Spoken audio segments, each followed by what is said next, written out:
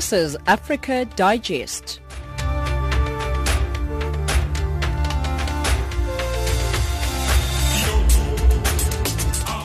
It's 1700 hours Central African time right here on Africa Digest on Channel Africa, the voice of the African Renaissance. Hello and welcome to the program. My name is Siphumelele Zundi. We are broadcasting to you live from Johannesburg in South Africa, and you can find us on 9625 kilohertz on the 31 meter band if you're in Southern Africa. This hour, I'm with Jola Netulo, Wisane Matabula, and Musibudi Makura. Your top stories. The UN mission in the DRC deploys some of the last electoral equipment for voter registration. Kenyan doctors to continue with their protracted industrial action despite the announcement that the medics have agreed to return to work.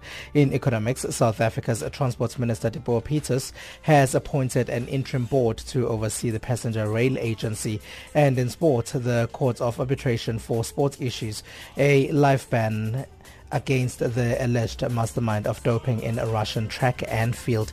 Jola Netulo has your news.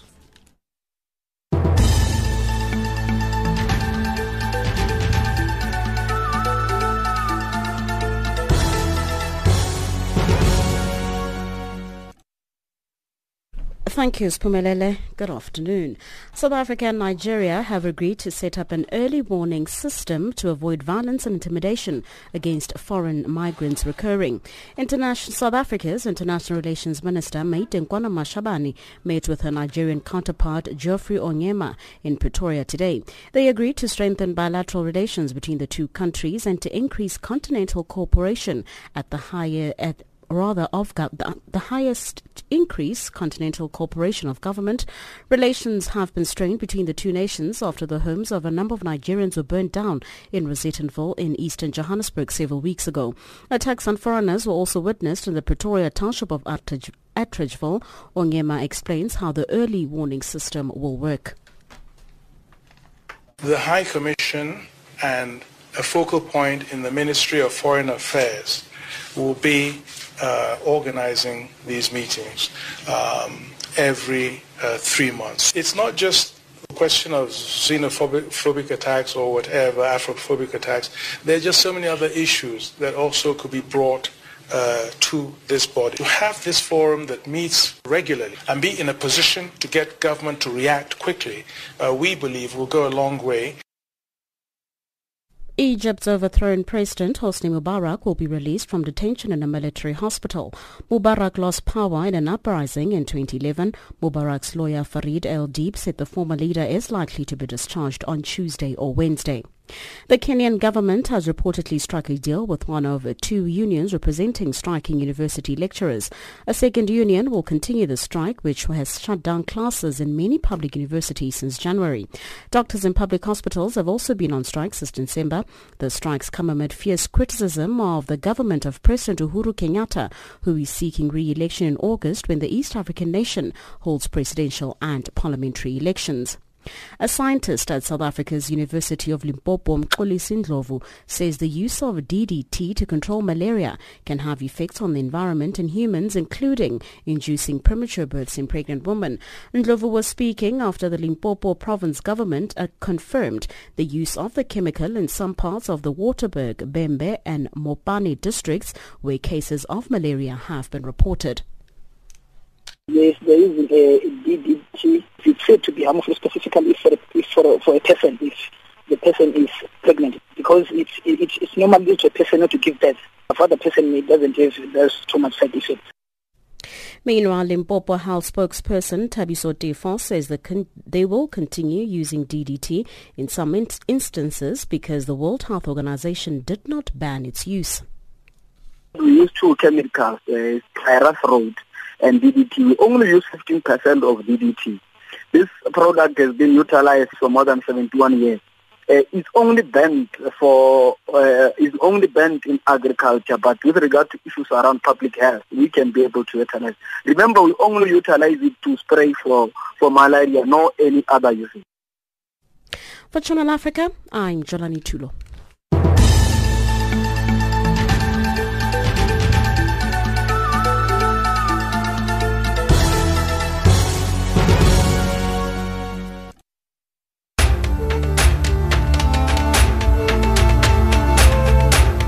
This is Africa Digest.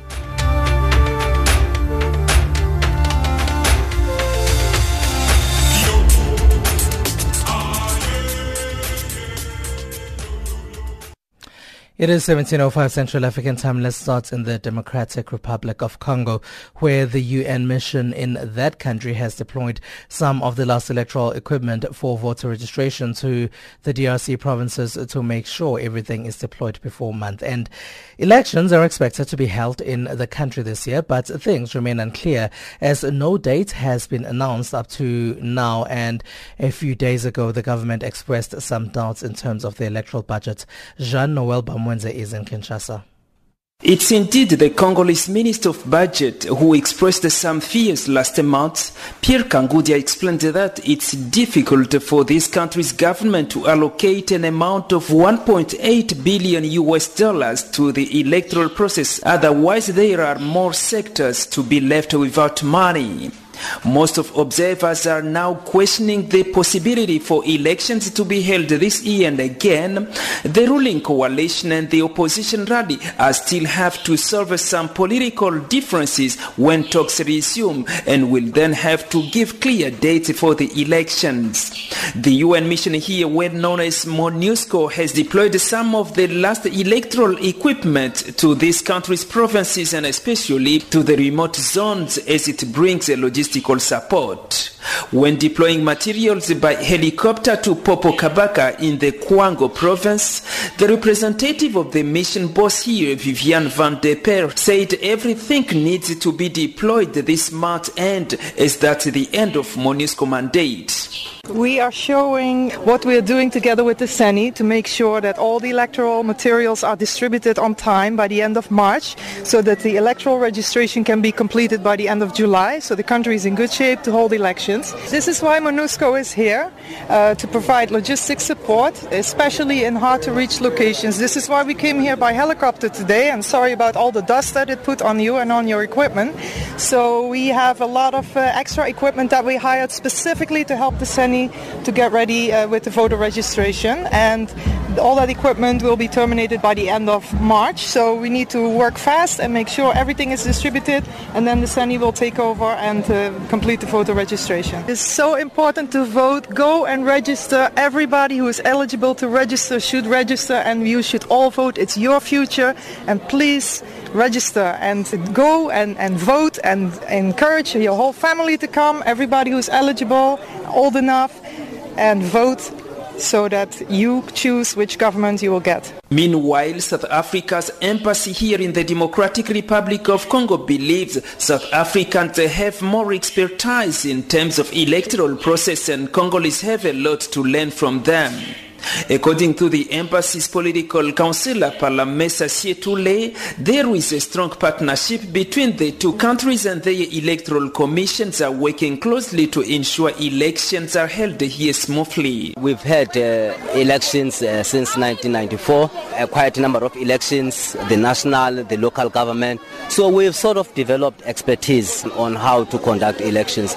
And I think if we exchange this kind of knowledge that we've had since we had our first democratic elections in 1994, I think there is something that Congolese can learn as well. The message to Congolese is that we do support the process.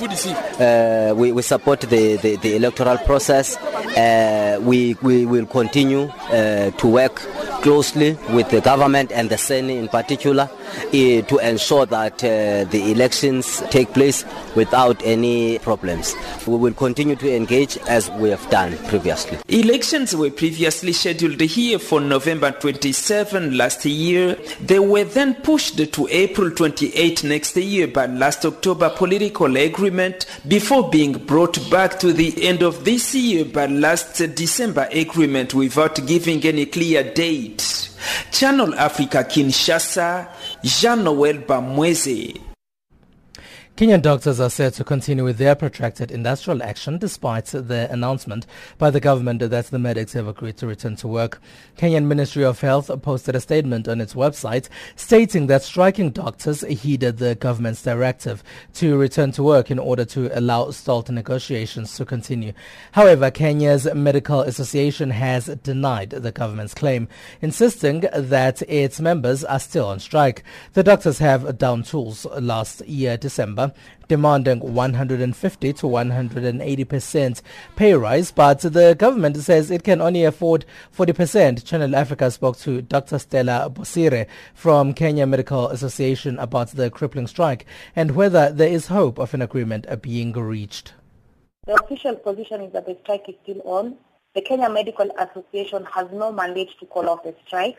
It is the union's position to call off the strike under the Secretary General. So as an association, we have no powers to call off the strike. So the strike is still on. Our members are still on strike. Now, the Ministry of Health posted a statement on its website over the weekend stating that doctors heeded the government's order to resume work so that negotiations can continue. Are you saying that the government is not telling the truth, Dr. Bosire? Yes, I am saying that the government is lying. The government has been lying. In fact, part of the problems that you've had in this strike has been basically because of propaganda. A lot of information that is on the public line is not what exactly is as it should be. That's why we still have this standoff. As of now, officially, the case is in court, and as we speak, there's a judgment ongoing on the same. We are in High Court, and there's a judgment which we expected the High Court to give because of certain recommendations and the High Court had given, which have not come to pass. But the government has also given striking doctors an ultimatum to resume work or they will be fired. How do you respond to this ultimatum, Dr. Bosire? Unfortunately, the government has been firing doctors since the strike began. This is not the first time. It's not a new thing. One of the things that you have to understand about industrial strike is that they are also enacted by the law. So the doctors have a right to strike according to Article 45 of the Constitution of Kenya, Article 45, Section 45 of the Labour Laws of Kenya, Labour Relations Act of Kenya, and Article 60. So at no particular point are the doctors illegally on strike. So it is actually their constitutional right to be able to go on an industrial dispute in terms of the strike. Are you able to confirm an exact number of the doctors who have been dismissed thus far? Well, we have not quoted. You see, there's verbal dismissal and there's physical. We have not seen any letters written to our members yet. We have not seen any letters which have been written to our members. We are waiting to see those letters because, again, sacking the doctors is also another illegality that people have to take care of. So this is not a political issue that you're going to politicize sacking doctors from their point of duty. So again, we have not seen any letters. President Uhuru Kenyatta and the governors have maintained there will be no further negotiations and have requested the striking doctors to take the 40% pay increase that the government is offering. Why are members of your association not accepting the 40% pay increase that the government has put on the table, Dr. Bosire? The reason why the doctors have refused to agree on this request is because from the beginning when we started the industrial strike, there was supposed to, the mediations that have been going from the Law Society of Kenya, from the other interested parties, and including the clergy team from Kenya, have been to get a resolution to this matter. It is very unfortunate that when we have gotten a resolution, as of last week, we had come to already an agreement with the government. Then we are very surprised as the doctor's body to hear that the government under His Excellency the President has made those declarations together with the governors. So for us, our papers are ready. As we speak, we have no room for mediation because we have been in discussions. The issues have already been sorted, they are agreed on, and it's just a matter of the government coming together and signing these forms, and then people go to work.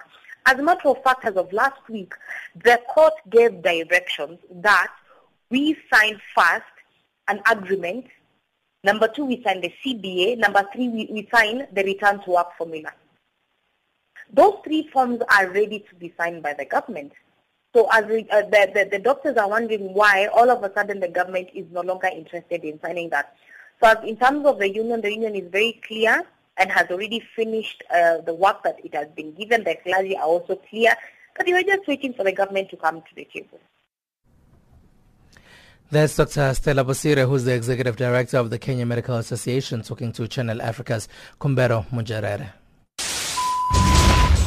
Across the globe, every second, there's always a breaking story. Colton Joy for Channel Africa Radio in Ethiopia's capital, Addis Ababa. For Channel Africa, I'm Lilian Strobach, reporting from the ICC in The Hague. Reporting for Channel Africa, I am Hilda Kekeloa in Zambia. Our cutting-edge and hard-hitting journalism leaves no stone unturned, giving you the whole picture every time. George Muhango, Channel Africa, Blantyre. This is Lansana Fofana reporting for Channel Africa from Freetown. Reporting for Channel Africa in Harare, Zimbabwe, this is Simon Muchemwa. Reporting for Channel Africa, this is Moki Kinzeka in Yaoundé. From an African perspective, listen to Channel Africa in English, Kiswahili, French, Silozi, Portuguese, and Chinyanja, informing the world about Africa. Ntakwana Ngatani in Mohalizuk, Lesotho. Reporting for Channel Africa, Mwaigi Konyo in Nairobi. Join us every day and know what is happening around you. Channel Africa, the voice of the African Renaissance. 17:16 Central African Time, right here on Africa Digest on Channel Africa. You can find us on Twitter, engage us over there. We are on Channel Africa 1. Now, amid concerns, South African power utility Eskom is failing to supply the required daily energy. The entity has pledged to keep Zimbabwe connected despite an unpaid debt. Eskom is reported to be supplying Zimbabwe with 300 megawatts of power a day in a secretive deal entered in 2015 when the troubled nation was almost getting into total darkness. Zimbabwe's total daily power demand is nearly 2,200 megawatts, but if all power generators are in full swing, they produce 1,900 megawatts. However, due to obsolete plants in Kariba and Hwange, Zimbabwe produces nearly 1,600 megawatts, resulting in Mozambique, South Africa and Namibia. The deal between Eskom and Zimbabwe ends soon, but authorities agreed on Monday to extend the power deal. Simon Machama is in Harare. Following Monday's closed-door meetings between South African power utility Eskom and the Zimbabwean government, the troubled country is to continue receiving power despite an unpaid debt. The 2015 power deal between Eskom and Zimbabwe saw decades of load shedding coming to an end, but for a cost of more than 400 million rand debt unpaid. Ironically, Eskom is failing to supply enough power for its South African clients, putting pressure on its power generation. During the Monday closed-door meetings with the South African ambassador to Zimbabwe, Mpakama Mbete, and Eskom officials, a new deal was revealed to keep Zimbabwe connected. The marriage between Eskom and Zimbabwe is scheduled to end soon, but due to serious power shortages, Harare shall remain connected. Speaking to the media in the capital on Monday, after the meeting, Zimbabwe's Energy Minister Samuel Undenge refused to reveal more, but kept promising Eskom remained on board. Of the Republic of South Africa, Mr. Mbete, we were discussing areas of mutual concern. As you know, after having a deficit in Zimbabwe caused by the low water levels at Kariba, we are importing from South Africa, and we want a situation whereby we will continue with no load shedding. I think you are aware that we have not had load shedding since December 2015, and my mandate as Minister of Energy is to ensure that there is steady supply of power in Zimbabwe, and I don't want load shedding to return, and we have been assured of support from Eskom, continued support, so that we keep the country supplied with power. It is believed Zimbabwe owes Eskom more than 400 million rands, but the energy minister could not be swayed into divulging more. The utilities, they are working out the details. Yes, we discussed that, because it's a commercial arrangement. We are going to pay for what we import. Well, there are various modalities of payment, but as Zimbabwe, we are going to honor our payment arrangements. As I said, it is a commercial arrangement. As I said earlier on, we will own up to what we will pay everything which we owe. And of course, you're aware, that's why we encourage customers to pay up the ZESA bills, because we have to collect that money from the customers so that we pay to Eskom. Zimbabwe is a member of the Southern African Power Pool and imports power from Mozambique, South Africa and Namibia, but the troubled nation is failing to pay. South Africa, Zimbabwe, we both belong to the Southern African Power Pool, which is a trading platform. When one country runs short of power, it gets it from another country which has excess power. And on the 1st of March, we held the Southern African Power Pool meeting in Bulawayo, just to exchange information on electricity. We are addressing both the generation part and the trading side, including the transmission, because that power has to be evacuated, and we should ensure that if South Africa has excess power, there is enough transmission power lines to take it from source to where it is required. South African ambassador to Zimbabwe, Mbete, had this to say after the meeting. Well, this is a very important courtesy call to which the minister invited me to attend, because, as you know, energy collaboration is very important between two neighboring countries. As you know, energy is an economic enabler, and this is the approach that we adopt as both countries. So we're hoping out of this there will be stronger and consolidated bilateral energy collaboration, which will strengthen our economies not only on a short-term basis, but on a long-term basis. Meanwhile, Zimbabwe's power supply is poised to improve soon following the construction of the new Kariba South, which is expected to feed 150 megawatts into the national grid. Reporting for Channel Africa in Harare, Zimbabwe, this is Simon Muchemwa. Around 2,000 men in South Africa's Gauteng, KwaZulu-Natal and Mpumalanga and the Northwest provinces have been medically circumcised over the past weekend. Among them was Kagiso Mutupi, a well-known South African actor and Brothers for Life ambassador, who launched a nationwide campaign recently to mobilize men to circumcise regardless of their age or health status. More from Dr. Khumbulani Moyo, medical male circumcision manager at USAID-funded Voluntary Male Medical Circumcision Consortium. Well, now the benefits of circumcision have been known. We know that it's hygienic, it reduces risk of STIs, it reduces risk of penile cancer, cervical cancer. But now we know also that it reduces the risk of getting HIV, and obviously also meaning that we continue to use condom and be faithful because it's not 100% effective. But with that in mind, we know that sometimes men with that knowledge are still not coming forth and circumcising. So Kagiso, who is also a celebrity, who in the motivational speaker, he decided he was going to conquer all those fears and come forward and share his experience on why he hasn't circumcised until the age of 32. We know that men are afraid. Some are actually real fears, for example, like losing time at work and abstaining from sex for 6 weeks, as well as fear of pain, which is actually, if men were to know the pain is not that much, they feel the pinch every time when they get an anesthetic injection, but if the actual procedure is done painless, under local anesthetic, which is numbing of the whole area. But, there are some other fears that are actually myths, really. And so Kagiso's circumcision experience was to actually show that you can actually conquer those fears, because most of them are actually, myths than reality. And so as part of the campaign, he set out to mobilize 2,000 men. But we have actually received a response that has given us more than 2,000 people coming up.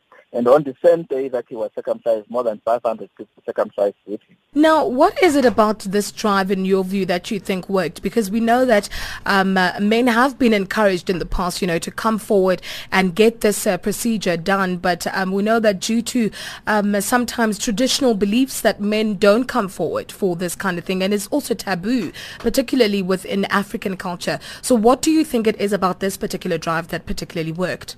I think it's the genuineness of Kagiso, his bravery really to come out of the box and say, it's not taboo to talk. I'm going to talk about my own circumcision status. Yeah, you know what?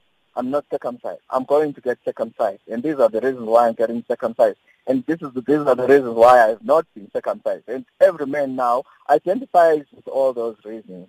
And they also now, if he can do it, I can do it also. And so that has inspired a lot of men to come.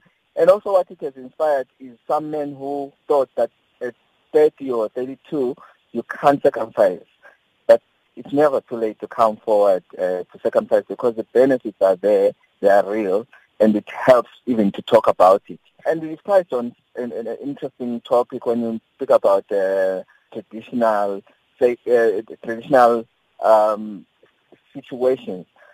But, in South Africa, for example, in other parts of Africa, circumcision has been done through time immemorial. But what we are talking about now, because of the health benefit as well, we would like to integrate medical male circumcision into the traditional initiation process. And we've already started doing it in South Africa. And I'm sure in other African countries they're doing the same. I know examples in Zimbabwe and in Kenya. But I think we are not taking away the traditional aspect of a person because it's what defines them, but we're integrating the medical male circumcision into it because it also has health benefits and it's part of a healthy lifestyle for all men. Now, will you be embarking on a similar drive anytime soon? Yes, we are urging men to really come forward as part of this campaign, but also, the program continues.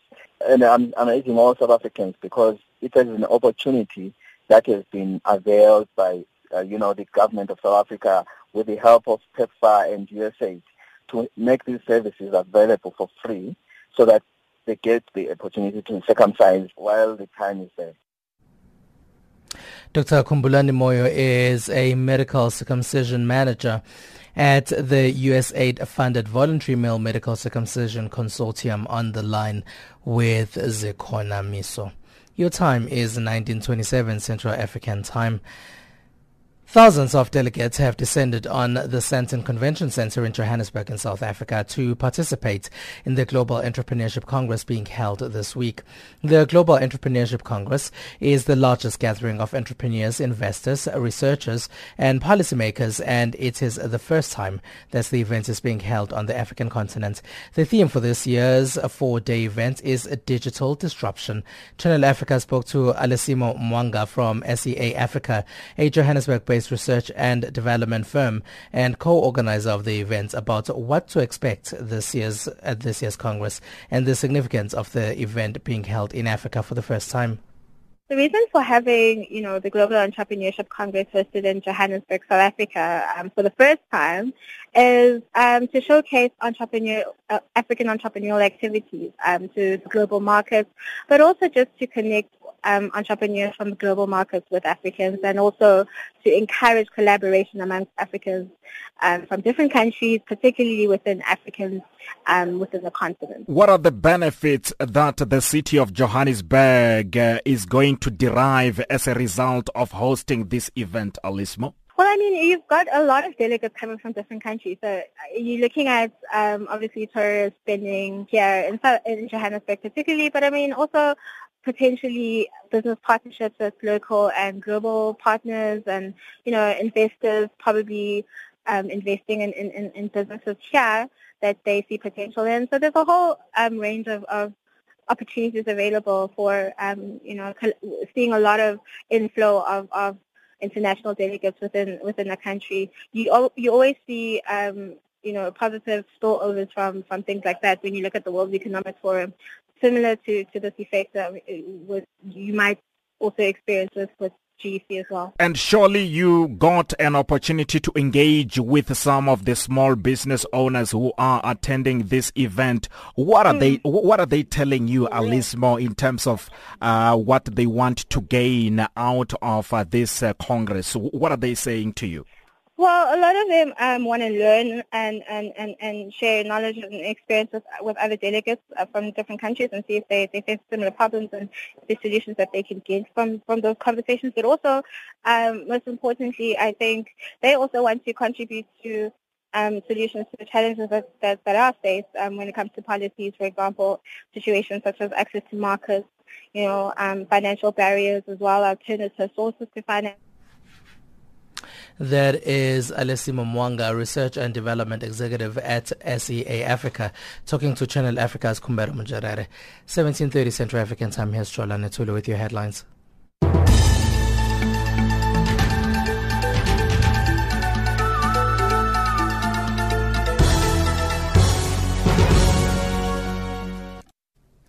Thank you, Spimelele. Making headlines. South Africa and Nigeria have agreed to set up an early warning system to avoid violence and intimidation against foreign immigrants recurring. The Kenyan government has reportedly struck a deal with one of two unions representing striking university lecturers. And finally, Egypt's overthrown President Hosni Mubarak will be released from detention in a military hospital. For Channel Africa, I'm Jolani Tulo.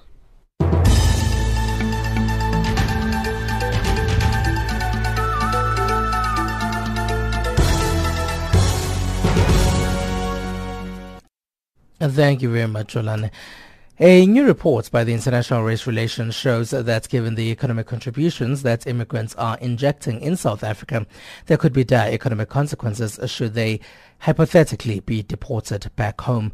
This comes after the recent scourge of xenophobic violence in the Gauteng province that left most foreigners displaced. The report also recommends that government address this phenomena through relevant migration policies. South Africa hosts more undocumented immigrants per capita than most wealthier nations such as UK and Germany. Making about 11% of the country's working population, immigrants contribute to the economy of the country. Author of the report, Rian Milan, speaks about what can be attributed to the economic successes of immigrants, especially those in business. The great complaint about all the foreigners in South Africa is that they steal our jobs. That is true to a certain extent, and I think in certain sectors. Agriculture would be one of them, where you're going to find foreigners harvesting crops. Another one would be the security industry in South Africa, which is now one of the largest employers, and the ranks in the security industry are very full of very lowly paid security guys. So these guys are often doing jobs that South Africans don't want to do because it's beneath our dignity. The pay is too low. The chief ingredient in foreign success, especially in sectors like, say, the spaza sector in Soweto, is incredibly hard work and self-discipline. Somali shop owners in Soweto will work 18 hours a day, initially for next to no money at all. It makes it very difficult for South Africans to compete with them. Among other complaints of the South African small-scale business community during the xenophobic violence was that immigrants sell their products and services at extremely cheap rates, making it difficult for them to compete in the market. Manul Slam, a Bangladeshi national who owns a spaza shop in Auckland Park, says that is the business model they use and there's nothing that can be done. How can we sell the things in according to what we buy, and that's the other issue also. The prices of the food, the increasing that way, we can't even imagine. Okay, we agree, some chocolates, the sugar price is high. Why sugar price is high every time? And for that reason, the other products, they also take advantage. Tea bags, you don't need sugar, but they also increase the price like 3 times more than it was. So who going to blame it? So we can't do anything. Slam says although he has never been directly affected by the xenophobic violence, they live in fear and urges government to address it. We're scared, definitely, because maybe this place is not happening, but especially in rural area, villages, there's no one to control, they don't want to look after. So they can just do it easily if they want to. Like government must take some steps, to stop that things, otherwise no one can stop it. If government want to, they can control it in a week time. We spoke to some South Africans on the streets about their sentiments on the stance that foreigners are taking locals' jobs, and this is what they had to say. South Africans are they look for jobs in the wrong places, and then they say, oh no, we can't find jobs, blah blah blah. And they're lazy to look for like good jobs. And when these foreigners work hard to get those jobs, it's like, oh, okay, so now they're there. I think we can also do it just by like, you need to just remove them and then we'll be there as well. It's like they're taking the jobs when when they're not working hard for those jobs. Yeah. They are increasing in population, and then like, yeah, there is no space for like jobs and then apartments. Now we have like lots of street kids and like people who don't have houses. Not that they are taking over like every job or what, but like lots of South Africans will get like jobs, and then like the economy will develop. They're part of like foreigners contributing to our economy. Like lots of them around like Bumacho somewhere. Like they are not contributing because lots of them are selling drugs, and then they are pimps for like prostitutes and so forth. Foreigners can never take their jobs. You understand, they are hard workers. You understand, they will ride them, sell tomatoes on the street. It's even rare that you find foreigners working in a company in South Africa. So I don't know where is the jealousy coming with South Africans against foreigners. You understand what I mean? From this attack, I am not happy with the attack, you understand? About the prostitution, what they are doing with the young girls and whatever they are doing, they don't force the girls, you understand? Because the young girls also need their money. That is why they are doing their things, you understand? And nobody is forced to take drugs. The International Resolutions report says South Africa should have long addressed the issue of xenophobic violence and migration through relevant policies. Malan elaborates. All along we should have had a fair and reasonable migration policy and like adequate enforcement of immigration laws and border controls. We haven't had those, and so now we are sitting with a very large problem. Meanwhile, a high-level delegation from Nigeria is expected in South Africa this week to discuss diplomatic relations between the two countries following the recent xenophobic violence. The visit by Nigerian lawmakers is set to ascertain the true state of affairs regarding Nigerians and other foreign nationals living in the country. Reporting for Channel Africa, I'm Khomotso Mopulane in Johannesburg.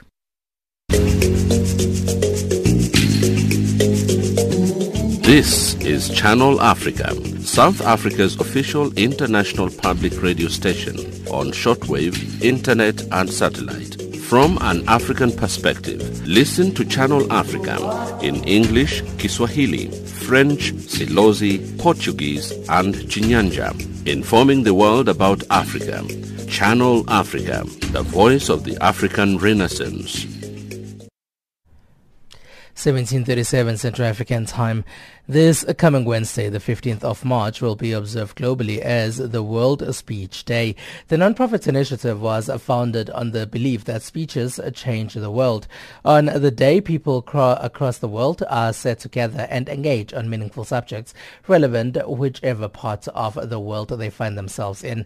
On this part of the continent, South African Toastmaster champion and professional speaker Zoya Mabuto will be hosting a session of her own. She elaborates. I think one must just give a little bit of an overview for those who don't know what World Speech Day is about. It's a day dedicated to celebrating speeches and speech making. And this happens through a multitude of live speaking events happening across the globe, as you already mentioned. But further to that, I think what the event is about is harnessing the power of speeches as the best way, one, to exchange ideas, but two, to also really bring about the transformation that we're speaking about, transformation for the African continent, transformation in our country, transformation in our society, community, spaces, etc. So the reason I was pulled to this, I mean, I came across an advert on Facebook, and it was for World Speech Day in Lagos. And you know, my interest was immediately piqued because, as you will know, I'm passionate about, one, the African continent and people of the African continent, but further to that, passionate about using my talent, which is speaking and connecting to people, to bring about this meaningful transformation and change. So it spoke to me. You know, I really wanted to be part of something where we use speeches and speech making and sharing of these speeches as a means to bring about some kind of positive transformation, social change, etc. Now, for somebody who's listening, they're thinking, man, this lady is very well spoken. I did mention champion at some stage as well. Is this for everyone, Zoya? Tell us about it, because I mean, if you're talking about transformation and some of the subjects that you've just mentioned, it's subjects that we all, conversant with. And do you have to be a professional speaker to be part of World Speech Day? Tell us about that. That's a very, very important question. What's wonderful about World Speech Day is that it is open to everyone.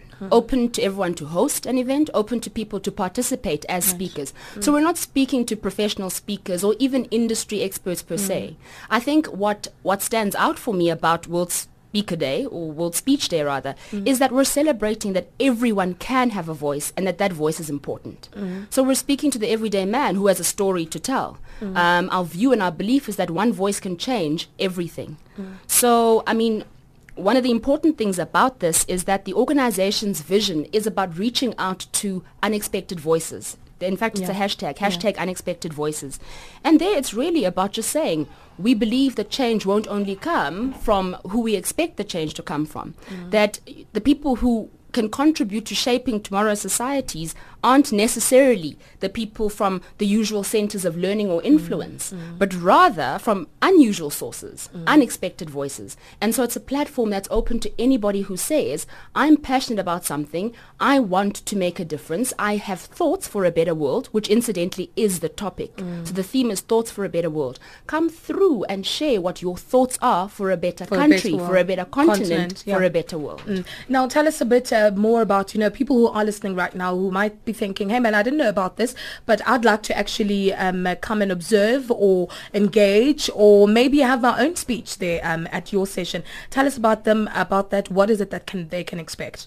So if you'd like to participate, I am going to share my details and say, please send me an email on zoyaspeaks@gmail.com.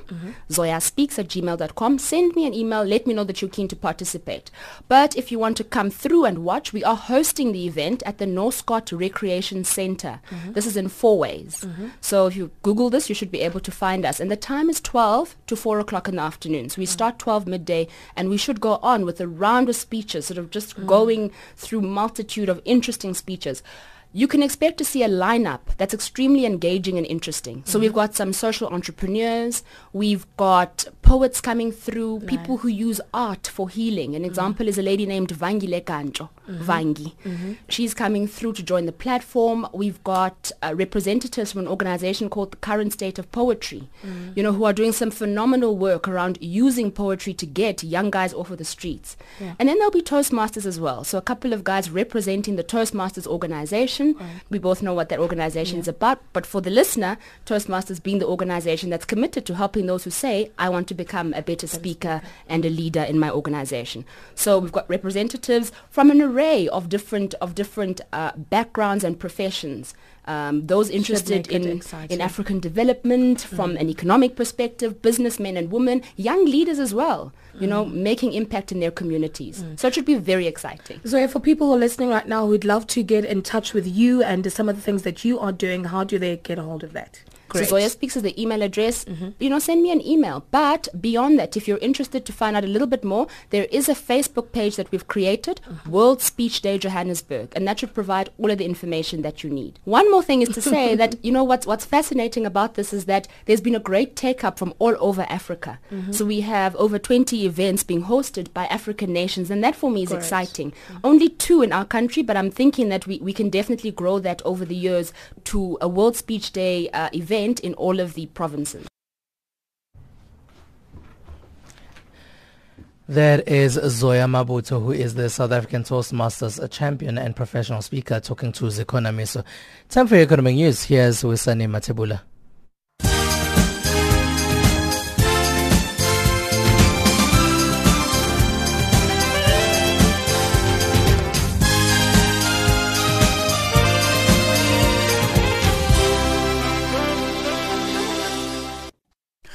Thanks, Pumelele. In your economics news now, amid concerns, South African power utility Eskom is failing to supply the required daily energy the entity has pledged to keep Zimbabwe connected despite an unpaid debt.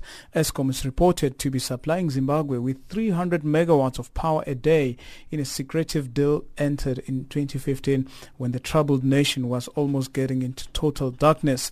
Zimbabwe's total daily power demand is nearly 2,200 megawatts. The deal between Eskom and Zimbabwe ends soon, but authorities have agreed on Monday to extend the power deal. Zimbabwe's Energy Minister Samuel Undenge. Republic of South Africa, Mr. Mbete, we were discussing areas of mutual concern. As you know, after having a deficit in Zimbabwe caused by the low water levels at Kariba, we are importing from South Africa, and we want a situation whereby we will continue with no load shedding. I think you are aware that we have not had load shedding since December 2015, and my mandate as Minister of Energy is to ensure that there is steady supply of power in Zimbabwe, and I don't want load shedding to return, and we have been assured of support from Eskom, continued support, so that we keep the country supplied with power. Kenya Central Bank will process a request for licenses by two new banks, ending a moratorium it put in place in 2015 on licensing new commercial banks. The bank says DIB Bank Kenya and Mayfair Bank Kenya had received approval in principle before the 2015 suspension of licensing. DIB Bank Kenya is wholly owned by the Dubai Islamic Bank PJSC, which operates according to Islamic principles. Mayfair Bank is owned by Kenyan investors. Mining company Anglo American is set to cap executive bonuses following a shareholder revolt last year over high payouts, even when the company's share price had crashed. In its annual report, Anglo American said it will reduce maximum annual bonuses for Chief Executive Mark Cutifani to 300% from 350% of basic salary, bringing it in line with other executive directors. For Cutifani, the limit is $16 million. The company has also said that from this year, the value of long-term incentive plans will be kept at twice the face value of the award at the time of vesting. And thousands of delegates will converge this week in Johannesburg for the Global Entrepreneurship Congress. The Congress is the largest gathering of entrepreneurs, investors, researchers and policymakers. It is the first time that the event is being held on the African continent. Event organizer Alessimo Mwanga.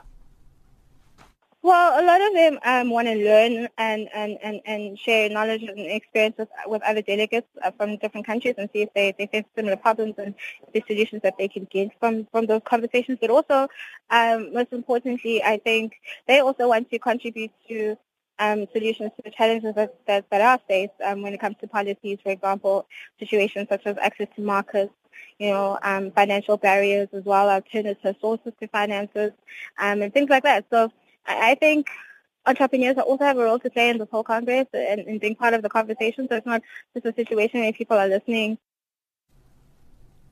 Tanzania has awarded a coal mining license to the local unit of Nigeria's Dangote Cement as part of plans to lower the company's production costs and ease disruptions caused by energy shortages.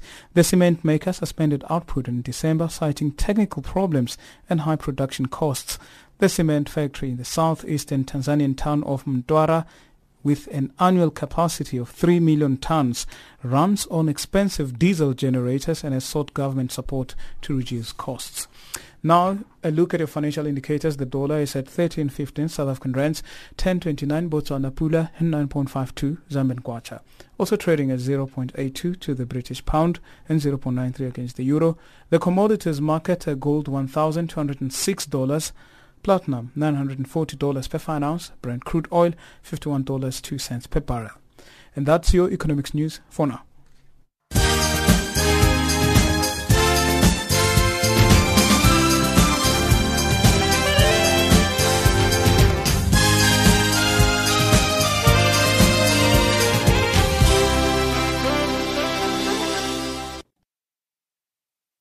It's time for your sports news.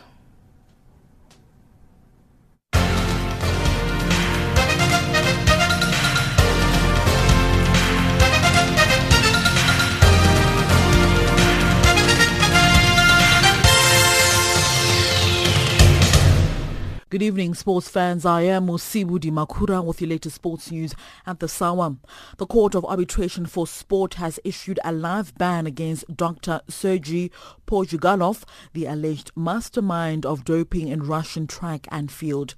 Portugalov was found guilty of violating several articles of IAAF anti-doping regulations, including the possession and dissemination of prohibited substances. The World Anti-Doping Agency recommended in a 2015 report that Portugalov take no part in any state sports program after he was found guilty to have supplied athletes with banned performance-enhancing drugs. CAS did not immediately confirm the ban. WADA said Portugalov, who had served as the head of Russian Athletics Federation's Medical Commission, was very active in the conspiracy to cover up athletes' positive tests in exchange for a percentage of their winnings. The agency said that Portugalov administered the doping programs and even injected athletes himself. Russia has since been barred from international track and field competition, including the Rio Olympic Games, since November 2015, following a damning report presenting evidence of state-sponsored doping in the sport. On rugby news, Kenya has dropped a place to 12th position in the IRB World Sevens Series after a dismal showing at the Vancouver leg of the competition. Kenya could only beat Menos Chile in their Group A matches after losing to England and South Africa in the opening two ties of their pool. Channel Africa's Francis Motegi reports. Kenya began by falling 14-28 to England in the first match before losing 5-15 in an All-African derby against series leaders South Africa. The last match saw Kenya come from 7 down to 19 at halftime to narrowly win 26-19 against Chile. The results forced them out of the competition's main cup for the 18th time to play in the Challenge Cup, where they could only go so far as semi-finals and fall to Samoa. To reach the semis, Kenya had overcome Scotland 19-17 in the last 8 before found it tough against Samoa to succumb 7-26 and Ghana a mere 5 points. On to football news. The host Zambia were crowned winners of this year's Under-20 Africa Cup of Nations tournament following a 2-0 victory over Senegal in Sunday's final. In front of a capacity home crowd, the young Chipolopolo did not disappoint, taking the lead after 16 minutes through Paston Daka, who slotted home from close range. 10 minutes before the break, they then doubled the lead through Edward Chifula. Our Zambian-based correspondent Namuchana Lekezo says people back home are still celebrating. The mood is that of celebrations. There were a lot of celebrations last night here in Lusaka. I'll tell you, there were a lot of fireworks around. Yeah, people were celebrating, and I saw thousands of cars honking around the city of Lusaka. Everybody was just in that celebratory mood. Now everybody's saying they believe in the team. Everybody's saying this is the future team. On to athletics news. The International Athletics Federation is impressed with Uganda's preparations ahead of the 41st edition of the World Cross Country Championship set to take place later this month in the country's capital, Kampala.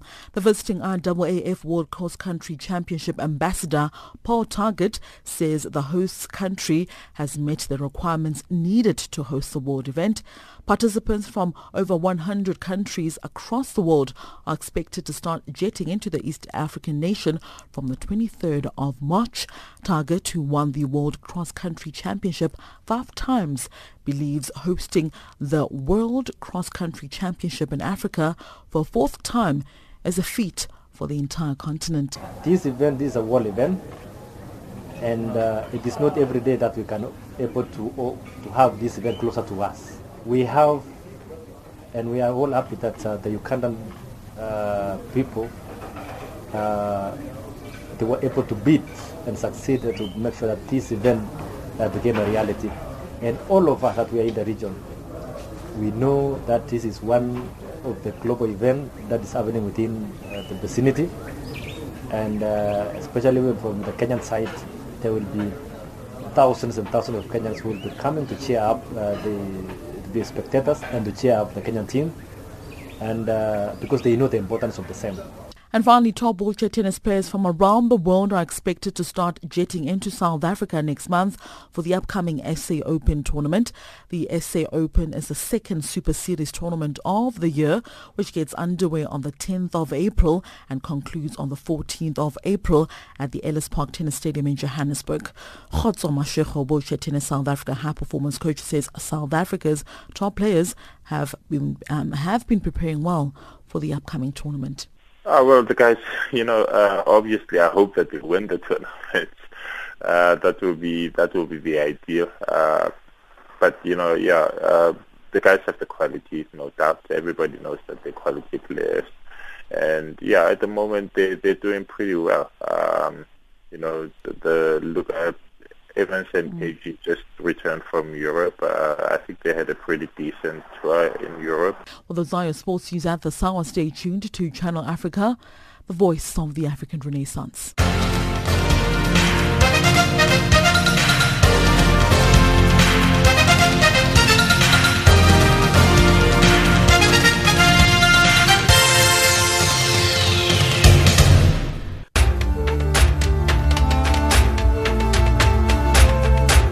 This is Africa Digest.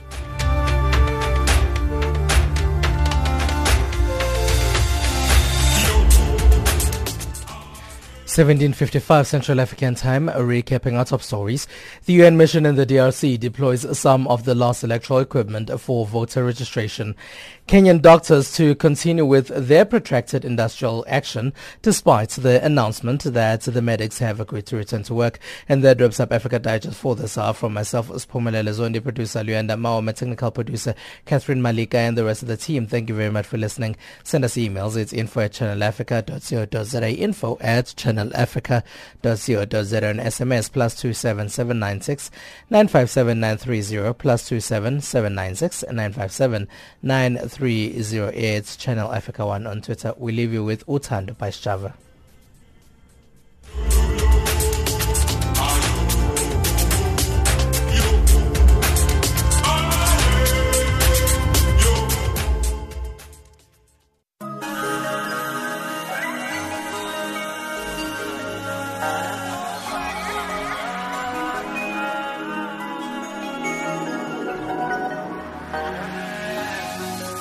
Ambe wase washoni langa mama